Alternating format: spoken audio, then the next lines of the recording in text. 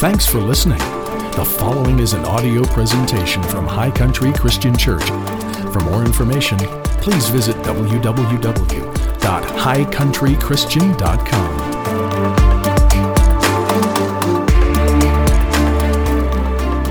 Heavenly Father, we thank you for the opportunity once again to come before your word. We thank you, O God, that your word clarifies for us the confusion of life, that your word encourages us when we feel weary, that your word strengthens us when we need strength, that, Lord, your word gives us joy when all we see and all we feel is sadness and anguish. Lord, that when we are at our lowest point, your word comes in and lifts us up and causes us to be made strong. We thank you that the Bible says the entrance of your word gives light and it brings life into our hearts. And so this morning we purpose to receive everything that you have for us to receive from your word today. We come with humility and with expectation because we know that you're good and you're a great God. We love you this morning and we give you praise for these things in Jesus' name. And let everybody say, amen and amen. I am excited to preach this morning. So I hope y'all are ready to receive what I got to share with you. We're starting a new series today on the book of Philippians. Starting a new series on the book of Philippians. Thank you for that excitement, whoever that was over here on this side. Thank you. This is an interesting thing. We were in prayer, probably about a month ago. Just one of our Wednesday afternoon prayer groups that we have here at the church. And we were sitting there praying, and I heard the Lord speak to me really clearly. It was really clear. He said, your next series is Philippians. And it was just like, not a suggestion. It was like, your next series is Philippians. I said, yes, sir. Sounds great. And I was really happy to receive that direction. I thought, this is wonderful. The Lord's got something to say to his people, and that's going to be good. And then I started to dig into the book and started to read it. Those who have preached will understand this. When you read for your own edification, it's one thing. When you're studying to prepare, it's a whole nother thing. And so though I've read Philippians for most of my life, as I began to dig into it in preparation to teach, man, I just started to see so much in there that I didn't see before, There's something about going deeper on purpose that causes you to just see things and experience things that you didn't know were even there. My dad says there's two ways you can study the Bible. You can study the Bible like a person who's a water skier, or you can study the Bible like a scuba diver. The water skier on top of the water has a great time. It's a very exciting thing, and they'll do it a lot, and they'll really enjoy water skiing. But they don't get to see the same thing that the scuba diver sees. Same body of water, same ocean, same whatever, but the guy that goes deep gets to see something that the guy that stays on the surface doesn't get to see. And so as I dove into this, I really started to uncover stuff, and my heart began to get really excited because I see the intentionality in God's timing, why it is that he would have us to look at Philippians right now, why it is that he would have us look at this series at this time in our lives and in our community and in our country. As we uncover the main two themes of this book, I think you'll get an immediate sense of why this message is so important for us during this time. And I'll say that this is going to be our summer series. We're going to take our time going through the book. If it takes us 4 weeks, we'll get through it. If it takes us 6 weeks or 8 weeks, I don't even care. As long as it takes, we're going to take our time through it. And we're just going to squeeze every ounce of goodness that we can out of the book of Philippians. What do you think about that? Amen. So I want to encourage you again, those who are watching online, comment, share, give us some feedback, give us a thumbs up, and we want to remain connected even though circumstances force us to be apart. So let me give you a little bit of background on this book, on the city of Philippi. You can turn to Philippians 1 if you want. We'll get to those scriptures here in just a few minutes. But let me give you a little bit of background on the city of Philippi first. Philippi was once part of the region of Macedonia. The city of Philippi is now it lies in what is northeastern Greece. So if you go look at it on Google Earth, you can actually see where the ancient city of Philippi was. It's another city now. Most of Philippi, the original city, has been decayed into ruin, but there's still some ruins there that you can see, and it's kind of a cool thing to think about going and walking in the same places that the Apostle Paul walked, walking where Jesus walked. It's kind of makes the Bible come alive, to think in those terms. So it was in what was then called Macedonia. Macedonia now is a little tiny country north of Greece, but then it was much larger. And so Philippi was one of the cities there. It was an old Macedonian city, which had been turned into a Roman colony, and it was both Greek and Roman in its characteristics. I found this interesting. Based on the ethnic diversity of the individuals mentioned in the book of Acts and in the book of Philippians, it's believed to have been a very cosmopolitan city. So it was a city that had people from all different nations and tribes and creeds and so forth. In some of the reading that I did, I found that Philippi was a miniature Rome, as it were. It was under the municipal law of Rome and governed by military officers who had been directly appointed there from Rome. So this is a significant city. It's not a huge city. It doesn't have some of the grandeur of Athens or Corinth or Ephesus, perhaps, but it's a significant city nonetheless. Christianity had been introduced here by two Jews who were Roman citizens, and by a Jewish son of a Gentile father. Again, you're looking at a municipality that's cosmopolitan. It's got a lot of different groups represented in it. You find some of this according to the account given in the book of Acts, chapter 16. Though it wasn't a major cultural center or a major center of religion and trade like Ephesus or Corinth, it is a very, very significant city within the body of Christ at that time. And I'll explain why in just a moment. It's a very, very significant city, even though it's not a huge metropolis. So what makes this city and this church that Paul planted in this city so significant? Why are we even bringing it up? It's significant for two reasons. Number one, it's the very first church that was ever started in the continent of Europe. Every other church that had been planted up to that time, Christianity, you'll remember, started in Jerusalem in Acts chapter 2 on the day of Pentecost, and then it spread in every direction from there. And a lot of Christianity happened. Paul went north into what is now modern-day Turkey, God bless you, into what is now modern-day Turkey. And he planted churches there. He planted the Galatian church in Turkey. And then he started to travel west towards Europe. And he left Turkey. That area was called Asia Minor back then. He left Asia Minor and he went into Greece. And this is the first church that he planted after he crossed into Europe. And it's very significant because it became a hub from where the gospel began to spread north and west into Rome, into then Spain, and the gospel began to go from that direction.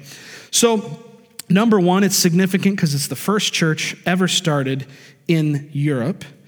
And it was the second church that Paul planted. And then number two, it's the only church who ever partnered with the Apostle Paul in spreading the gospel. This is very significant and very interesting. We'll find out why as we get a little farther through this.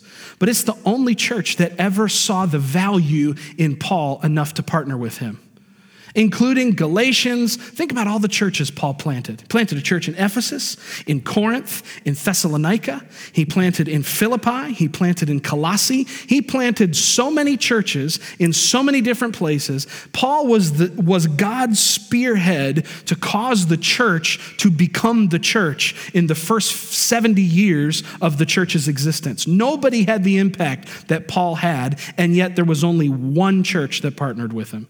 And it was these guys in Philippi. Isn't that amazing? I didn't know that. I mean, I knew that they had partnered with him, but I didn't realize they were the only ones that did. Nobody else was interested in pouring back into Paul. They were just like we are sometimes, consumers. For this reason, It's remembered, the church in Philippians is remembered as perhaps Paul's favorite church. It was the one that he returned to over and over and over again. During his 3 missionary journeys, he would crisscross. He would go from Jerusalem or from Antioch, and he would crisscross across Turkey into Greece to Rome, back, and he would just go like this, these big kind of arcs around the Mediterranean. And every time he would just stop back in Philippi and see his people. It's like, man, I'm going over to Corinth to talk to those goobers. I'm going to stop and say hi to my people in Philippi. So this was a place that Paul really, really loved. It is the church that Paul shares his greatest level of intimacy with. And it's the church which he seems to show the greatest fondness toward. He talks, this is the lens that I want you guys, and I want all of us for the next several weeks. This is the lens that I want us to read Philippians through. He talks to the people of this church with the intimate tones of a father speaking to his children. He talks to the people of this church with the intimate tones of a father speaking to his kids. There's an openness to the way that he shares his heart and his sense of purpose. It's like he seems to be more candid with the Philippians. He seems very relaxed. You know, when you read Ephesians or Colossians, he's giving strong doctrine. You know, you go read Romans, it's a thesis. It's like reading a legal document. Romans is so heady, it's so intense, and there's a purpose for the reason that Paul wrote differently to different people. And the reason that Philippians is so ooey-gooey and touchy-feely is because Paul is talking like a dad to his kids, and he's just sharing really, really candidly with them. There's such an openness about it. There's such an honesty about the way that he writes. It's as though he's talking to them like they're insiders. You know what I mean when I say that? Like they're insiders. Like, hey, you guys, psst, Philippians, you guys are in on what I'm doing. You've loved me to the degree that I feel that I can be very vulnerable with you. It's an extremely intimate letter. You can look at sections like Philippians chapter 3, where he talks about the vision of where he's going. I press towards the prize for the high call of God in Christ. He says, I was a Pharisee of Pharisees. He's very ready to be vulnerable and to be transparent with them. He's saying, before I was saved, I was a butthead. I was a jerk. I was a Pharisee of Pharisees. I had all the perfect things that the law required of me, yet I was without Christ. It's as though he's creating a safe space for those people. It's amazing. He talks to them like they're insiders. The people of the church of Philippi had Paul's heart because they cared for Paul unlike any other church that he ministered to. I found this to be amazing. There's a principle here that before we even get into any of the verses and the content of the letter, there's a principle here that sticks out like a sore thumb. The principle is that it's very important that we learn to care for the people whom God has placed in our lives. This church, unlike any other church, setting the stage for everything that Paul's getting ready to write to them about, this church cares for their leader like nobody else. This church cared for Paul. They saw the deposit that he made in them, and they loved him for it. They valued him for it. It's amazing. You see, we have a responsibility to one another. Everybody in this room, everybody watching online that calls High Country Christian Church your home, we have a responsibility to each other. And the Philippian church, more than anybody, understood that responsibility. I have friends on my job. I have friends in the community. I have friends at other churches. I have all those things, and those are great things to have. But my first priority, my first responsibility is to you. And your first responsibility is to me and to each other. Our first responsibility is to one another because we're a family. Amen. Praise God. I didn't know this was going to be so touchy-feely this morning. That's good. We're a family, man, and we have a responsibility to care for one another. Listen, when you hear about somebody in the church that's struggling, you need to figure out what you can do to help. Amen. It doesn't have to be big. It doesn't have to be, grandiose. It can be a phone call. It can be a text message. It can be some cookies. It can be a gift certificate to Starbucks for $5 or to whatever. It can be anything. But the thing is, and this is why I feel that it's so important for us to be studying this letter right now, is because right now people are struggling more than they've ever struggled to remain connected. It's true. Right now, people in our world, not just in our church, not just in our town, but everywhere, people are struggling to be connected. Everybody is burned out on Zoom calls. Okay? I was talking to my pastor and he said, yeah, everybody's experiencing Zoom fatigue. We're just fatigued, man. I don't want to do another conference call. I just want to hug somebody. You know what I'm saying? I don't want to do all this. I just want to be back in fellowship. And so right now, people struggle to maintain a sense of connection and community and connectivity. So now more than ever, we need to highlight our responsibility to each other. When we sense a need, don't wait for somebody else to fill it. Did you ever think that maybe God's showing you a need so that you can be the one to fill it? Selah. A lot of amens on that one. That's great. Amen. Did you ever think that maybe God is exposing needs to us, not so that we can point a finger at them, but so that we could fill that need? You see, the Philippian church learned the secret of honor. And it caused them to be able to receive things from Paul that no other church was having access to. They valued Paul more than others, and so they benefited more than others did in their relationship with him. You could compare them to the Corinthian church. The Corinthian church is known as the carnal church. How many of you know we don't want to be the carnal church? Amen? The Corinthian church, they wanted to get something from Paul. They were consuming everything of Paul. In fact, we're going to find out about this here in just a few moments, so I don't want to get ahead of myself. But Paul was in Corinth when the Philippians sent him an incredible offering. And it actually did some amazing things for Paul's ministry. But if you were to juxtapose those two together, here's the Corinthian church. They're very spiritual. They've got all the makings of what we would call intense spirituality. Oh boy, could they prophesy? Oh man, could they put on a worship service? They could give you all the fuzzies when you came in. You could get all the, goosebumps when you came into a service at Corinth. Like, ooh, didn't you feel the presence of God? But they didn't know how to love each other. They're fighting and bickering. Paul has to do nothing but correction for the Corinthian church. But these people at Philippi, they learned a different secret. They learned the secret of honor and value. And so they got to benefit from Paul in ways that other churches couldn't even imagine. You will receive, and if you're taking notes, I want you to write this down. If you're not taking notes, I want you to write this down. You will receive value from what or who you value. You will receive honor from what or who you honor.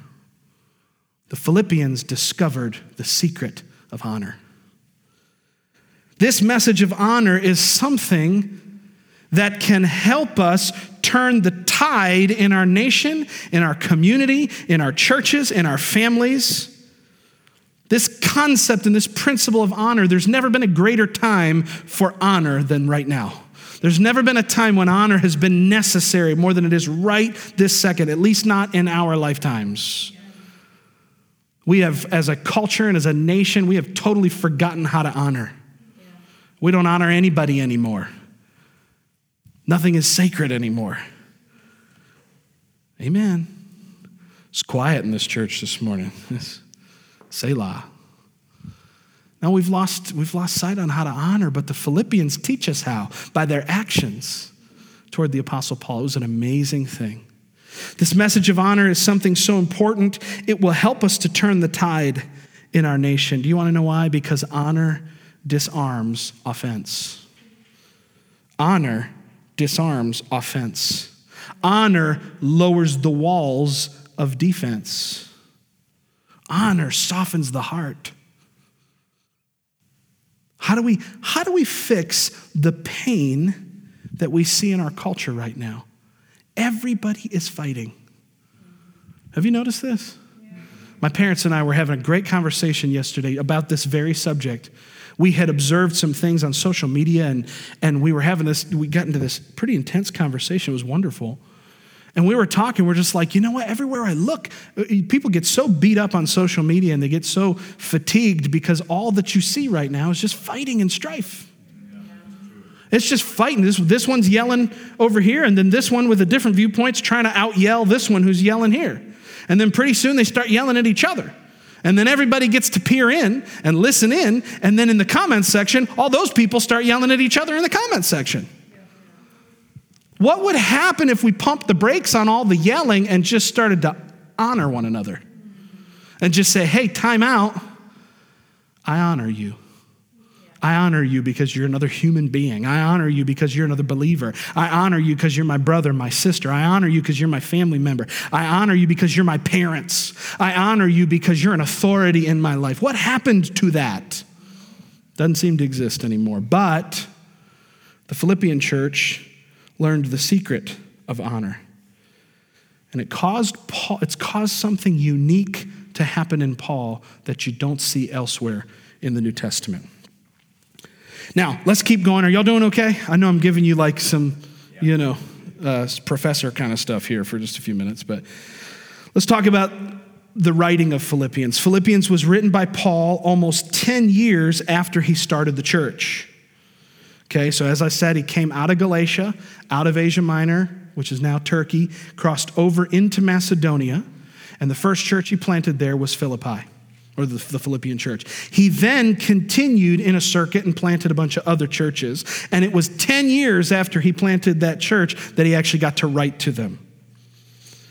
Paul, this book was written during the 2 years in which Paul was in prison in Rome, probably early in the year AD 62 or 61. So the Philippian church was established in 52, and Paul was writing at the end of 61 or 62, almost a decade later.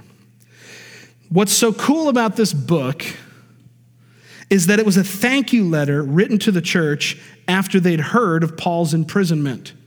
They sent a man named Epaphroditus from Philippi. You'll see Epaphroditus mentioned in the book. They sent Epaphroditus from Philippi across to Rome, and what Epaphroditus brought with him was another offering. These people just love to give to Paul. It's amazing. Now, there's two major themes that we uncover in the book. Two major themes. Number one, joy. Number two, partnership. These are the two main themes of Philippians: joy and partnership. This is why I say we need to hear this message of this book at a time like this. If we don't see the wisdom of God in leading us to study this book, we're not paying attention. Because what does our life, what does our world need right now? It needs a dose of joy, and it needs a good sense of partnership. We need to return to being our brother's keeper again. We need to return to a place where the walls are lowered, where offense is disarmed, where we honor each other enough to say, that's my brother, that's my sister, I'm in covenant with them, I'm partnering with them, and I'm going to move forward with a sense of great joy. Amen. The world is torn apart because it's lost its sense of joy. Now, I want to talk about these two major themes in the book for just a few moments. And then we'll actually read a scripture. What do you think about that? Amen. Number one, let's talk about joy for a moment. How many of you could use more joy in your life? Amen. All the folks online said amen. Praise God. Paul uses these words, joy and rejoice, in this book 14 times. 14 times. Now, I think that's amazing because this book only has 4 chapters, and they're not very long. You can read the entire book of Philippians in about 15 minutes. and 10 if you're fast.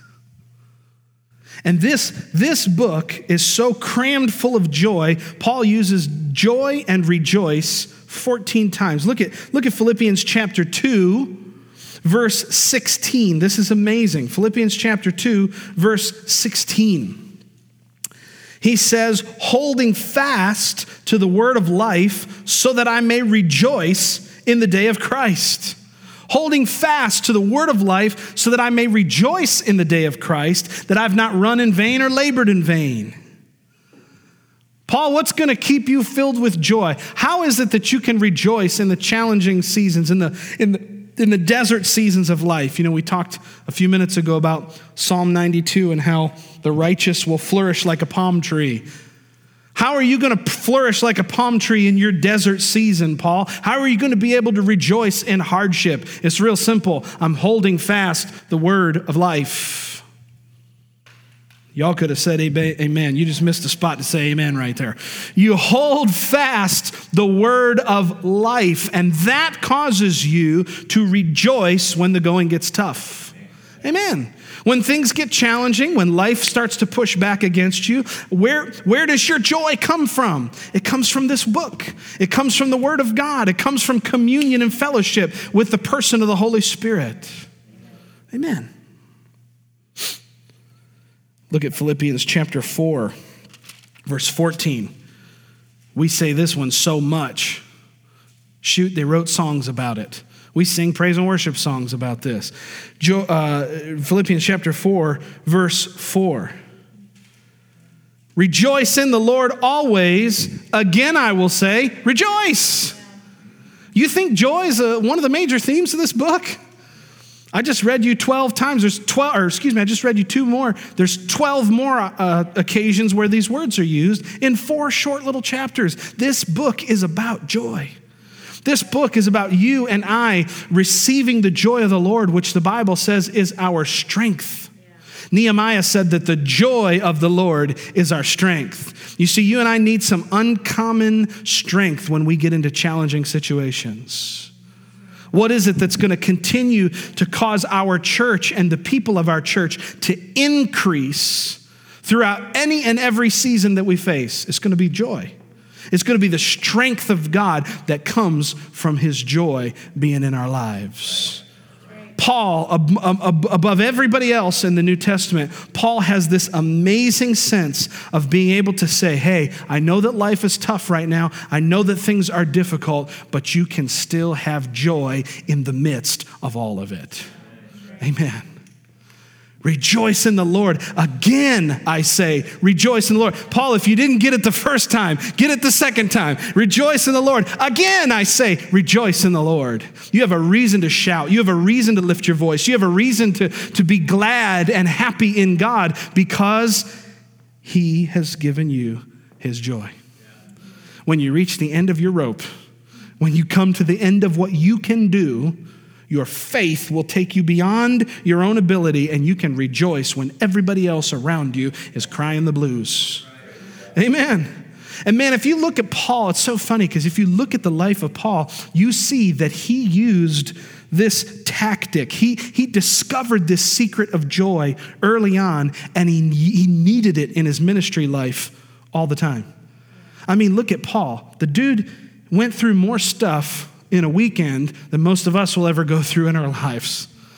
I mean, they stone him, they leave him for dead. He goes to another city, they start a riot. He has to climb over the city walls to get out. They arrest him, they flog him, they beat him, they throw him in prison. He's in prison. Instead of pouting, he and Silas lift up their voices. And what happens? God opens the prison door, everybody gets saved. You see, joy will cause things unnatural, unusual, miraculous, spontaneous things to happen in your life. That the situations that other people go through, you'll go through the same situation, but you'll come out completely different than they come out. Why? Because you learned how to rejoice in the situation.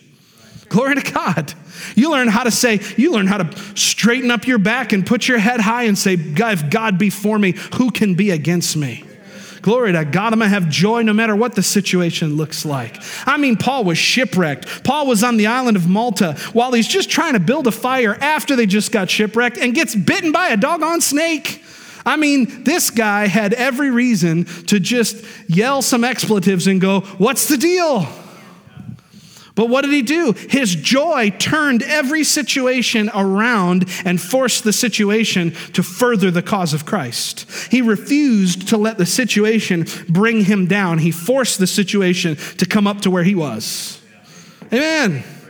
Most of us, we're so used to sitting in our own situations like a kid in a diaper.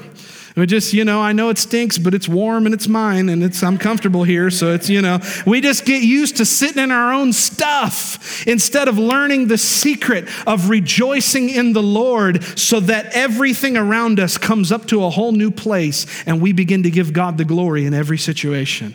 I'm telling you, that's how you increase. I said this during the beginning of the service. This is not going to be, I'm going to make a prophetic declaration. I want you to know it. This is not going to be our season of decline. It's going to be our season of increase. I'm telling you, you're going somewhere to happen. You're going somewhere to happen. There's a purpose in your life that has not changed from the day you were born, from the day God put you in your mother's womb. And that purpose that he put in you is still valid. It's still active. It's still going on.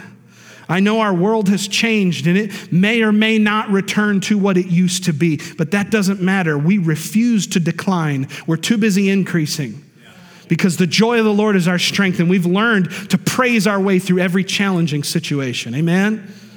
Glory to God. Too busy winning to lose. Amen. So the major theme of this book is joy. The second major theme, I got excited there for a second. Praise God. Yeah, amen. The second major theme is partnership. The word fellowship is the Greek word koinonia, or some say koinonia. I don't know how exactly to pronounce it, but koinonia, it's used 5 times through this book, and it means fellowship, association, community, communion, joint participation. It actually means the intimacy of a man and a woman, is what this word koinonia means. And Paul uses it all over this book. In fact, after Paul plants this church in Philippi, I alluded to this a few moments ago. After he plants this church, he leaves and continues to travel west into Greece. He makes his way to Athens and finally to Corinth. What happens is each stop that he makes to minister, each place that he plants a church, leaving Philippi and eventually getting to Corinth, every time he stops to plant a church, he leaves a team member or two behind, and he makes an investment financially into that church. So that by the time he gets all the way around to Corinth, he's broke and alone. It's wild. He's broke and he's alone. When the Philippian church hears about this, he's in Corinth, and the church in Corinth is not supporting itself, and it's not supporting Paul. So Paul actually goes, you remember how Paul made tents? You hear about him talking about Paul being a tent maker? This happened in the city of Corinth. And Paul is so stressed out trying to get this Corinthian church off the ground that he's working 6 days a week making tents just so that he can get enough money to have one meeting a week and support the Corinthian church. So it's week to week, and he's struggling. The Philippian church hears about this, and they raise a massive offering, and they send it to Paul in Corinth.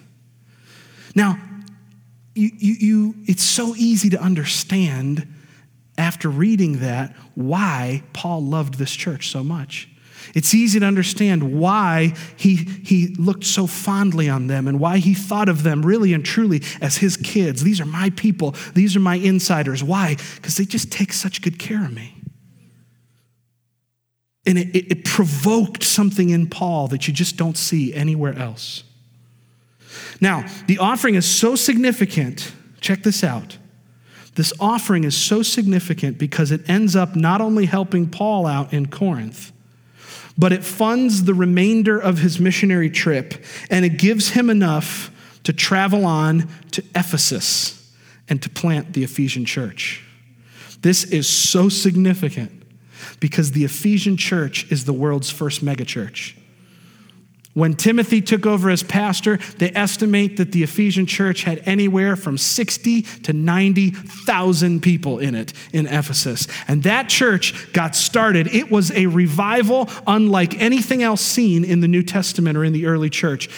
What happened in Ephesus was so significant. And Ephesus became the hub of a wheel that shot off in every direction in Asia Minor. 7 different churches came out of the Ephesian church and out of that revival. And none of that would have happened without the gift that the Philippians sent to Paul while he was in Corinth. This church and this book is so significant. The most significant move of God in the known world at that time was funded by this little church that Paul had such a love for. Why? Because they understood the secret of honor and they understood the value of partnering. They partnered with Paul, and it caused something so amazing to happen that literally the rest of the church globally at that time was impacted by it. You see, we just don't understand. We just don't have any idea sometimes how valuable our little contributions to the things of God actually are. I'm not just talking about financial or monetary. I'm talking about you taking the time to speak life into somebody else. You taking the time to care for someone else. You don't even know the ripple effect that will happen as a result of that. I'm sure that the Philippian church had no idea how significant in church history their gift to Paul would be. They just heard that, hey, Brother Paul's over there in Corinth, and Johnny said he's making tents. What's up with that? He's trying so hard to plant a church, and those boneheads over there in Corinth don't seem to figure out why Paul's so important. We got to do something. There was an urgency about their life because they partnered with this man of God, and I'll bet you they had no idea what their gift was going to mean for the church globally at that time. Isn't that amazing? I think it would be super cool, and I'd love to see this on instant replay when I get to heaven. But I think it would be super cool for those Philippian believers that when they got to heaven, they got to see the results of that gift. Wouldn't that be amazing for them to step out of time, to step over into eternity? They go home to be with Jesus, and when they get there, Jesus says, hey, taps them on the shoulder, let me show you what your gift did. Let me show you the impact of your life. Because maybe it didn't feel significant. And in that moment, we go to find out that the Philippians had a lot of poverty. That a lot of times when they made a gift to Paul, they were going way beyond their comfort zone and they were doing more than what they actually could do. They were doing it by faith. I think it would be so amazing if they got to heaven and got to just peer over the edge and look and see at the impact that their life made. At the impact that one little gift made. Some of them, maybe they didn't give money, but they gave clothes. Paul talks about the jacket that Epaphroditus brought for him. What if their gift was so insignificant in that moment? But as the ripple effects went out, they realized it actually changed the course of history. Because without the Ephesian church, the gospel doesn't have the effect that it had. Christianity as a whole, 2,000 years later, would look completely different without the Ephesian church. And I wonder whether the Ephesian church would have ever happened if it were not for the Philippians' generosity. Now, I want to close by looking at the first 3 verses. Philippians chapter 1. I hope that was a substantial enough introduction that we understand what we're dealing with in this book. And I hope, too, that you never read this book the same way. I hope that we get to look into Philippians and that what we cover over the next weeks, in my heart, I hope that it changes how you read this book forever. Amen? So let's read Philippians 1 through 3. Paul and Timothy, bondservants of Jesus Christ. Stop. You know me, I can't go very far without having something to say. Paul and Timothy are writing this together. Remember that this was written in Paul's prison time, Timothy, who is Paul's son in the faith, is visiting him in Rome, spending time with him. And that's why Paul addresses it as from himself and Timothy. Though Paul is the author, Timothy was getting to be part of the conversation too. Paul and Timothy, bondservants of Jesus Christ, to all the saints in Christ Jesus who are in Philippi, with the bishops and the deacons. So that's everybody. Grace to you, verse 2, grace to you and peace from God our Father and the Lord Jesus Christ. How many of you are thankful that there's grace to you and there's peace from God in your life?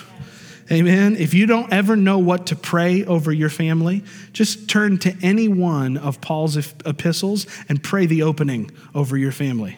Father, this morning I pray grace to my family and peace from God our Father and our Lord Jesus Christ. I'm serious, man. If you ever are in a situation where you don't know what to pray, like, man, I want to pray for my kids, but I don't know how to, just pray the introduction to any one of Paul's letters, because they're loaded. They're just chock full of goodies that you can pray over your family.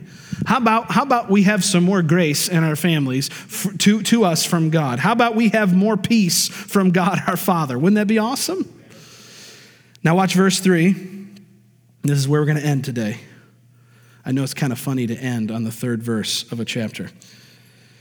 He says, I thank my God upon every remembrance of you. Look at the first sentence of chapter 4. I lied. We're going to go a little tiny bit farther. Always in every prayer of mine.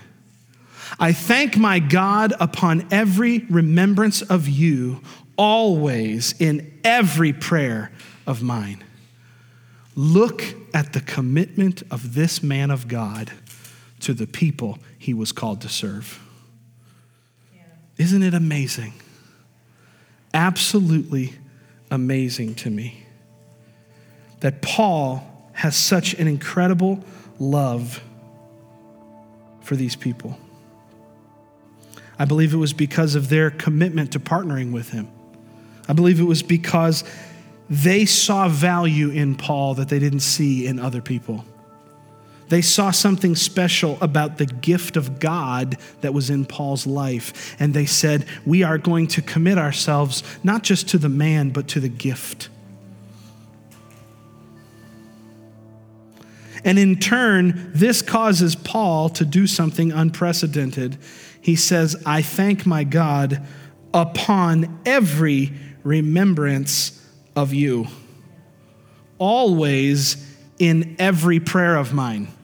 That means two things. That means every time Paul thought about the Philippians, he prayed for them. And that means that in every prayer of his, he included the Philippians. That means if we take the word to be true and we take the word to be literal, every time Paul sat down to bless his food, Lord Jesus, thank you for this food that's prepared before me. Oh, and bless the Philippians church in Jesus' name. That means that every time he was praying for the Galatians, he was tagging the Philippians in on that prayer.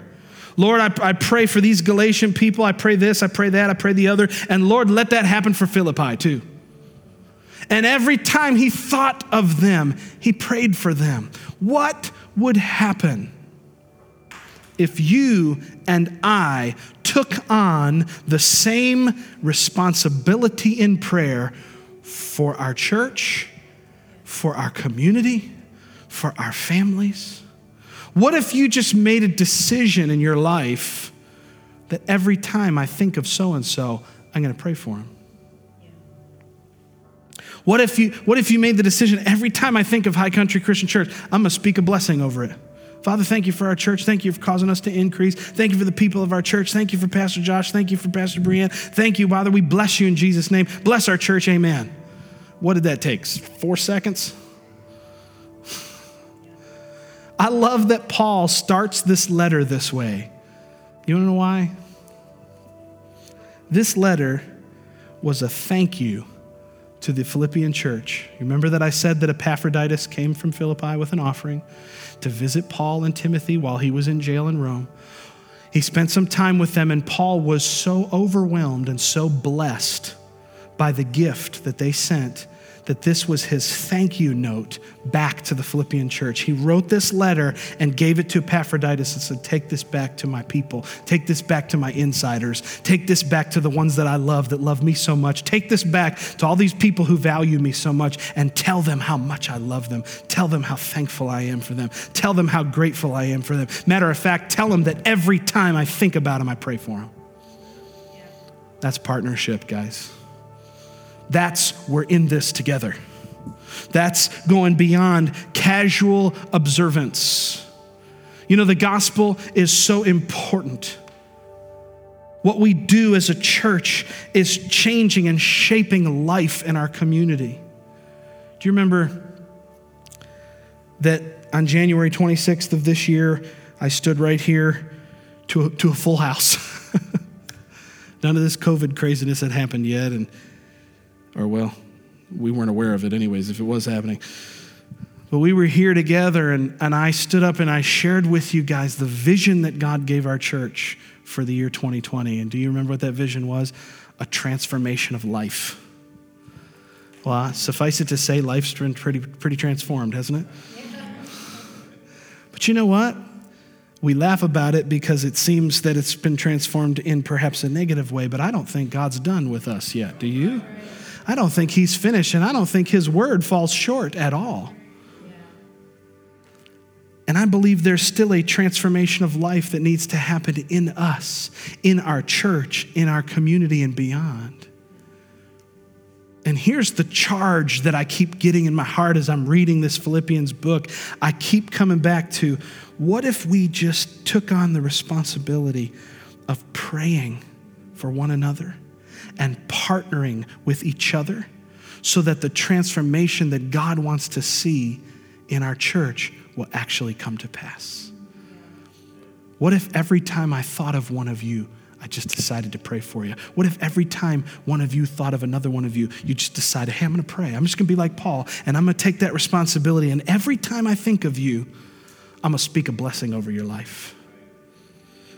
What if I'm just, chopping vegetables in my kitchen because I like to do all the cooking, or not all the cooking, but a lot of cooking at our house. I like to do the cooking. What if I'm just chopping vegetables and all of a sudden I think, man, Leslie and Danny did such a good job of service on Sunday, and I just say, Lord, just bless Danny and bless Leslie right now. I just speak blessing and favor into their life and into their families in Jesus' name. Amen. Let me keep chopping these onions. What if we just did it? It's so simple. It's so easy. It's so simple. It's almost dumb. It's almost like, you know what I'm saying? It's like so simple. It's like, well, duh. Of course we can do that. Because like these Philippians, we're invested in one another. We're learning the secret of honor, just like they learned that secret of honor. I believe God's going to speak to us out of this book in the coming weeks. I believe he's going to challenge us. I believe he's going to call us up higher.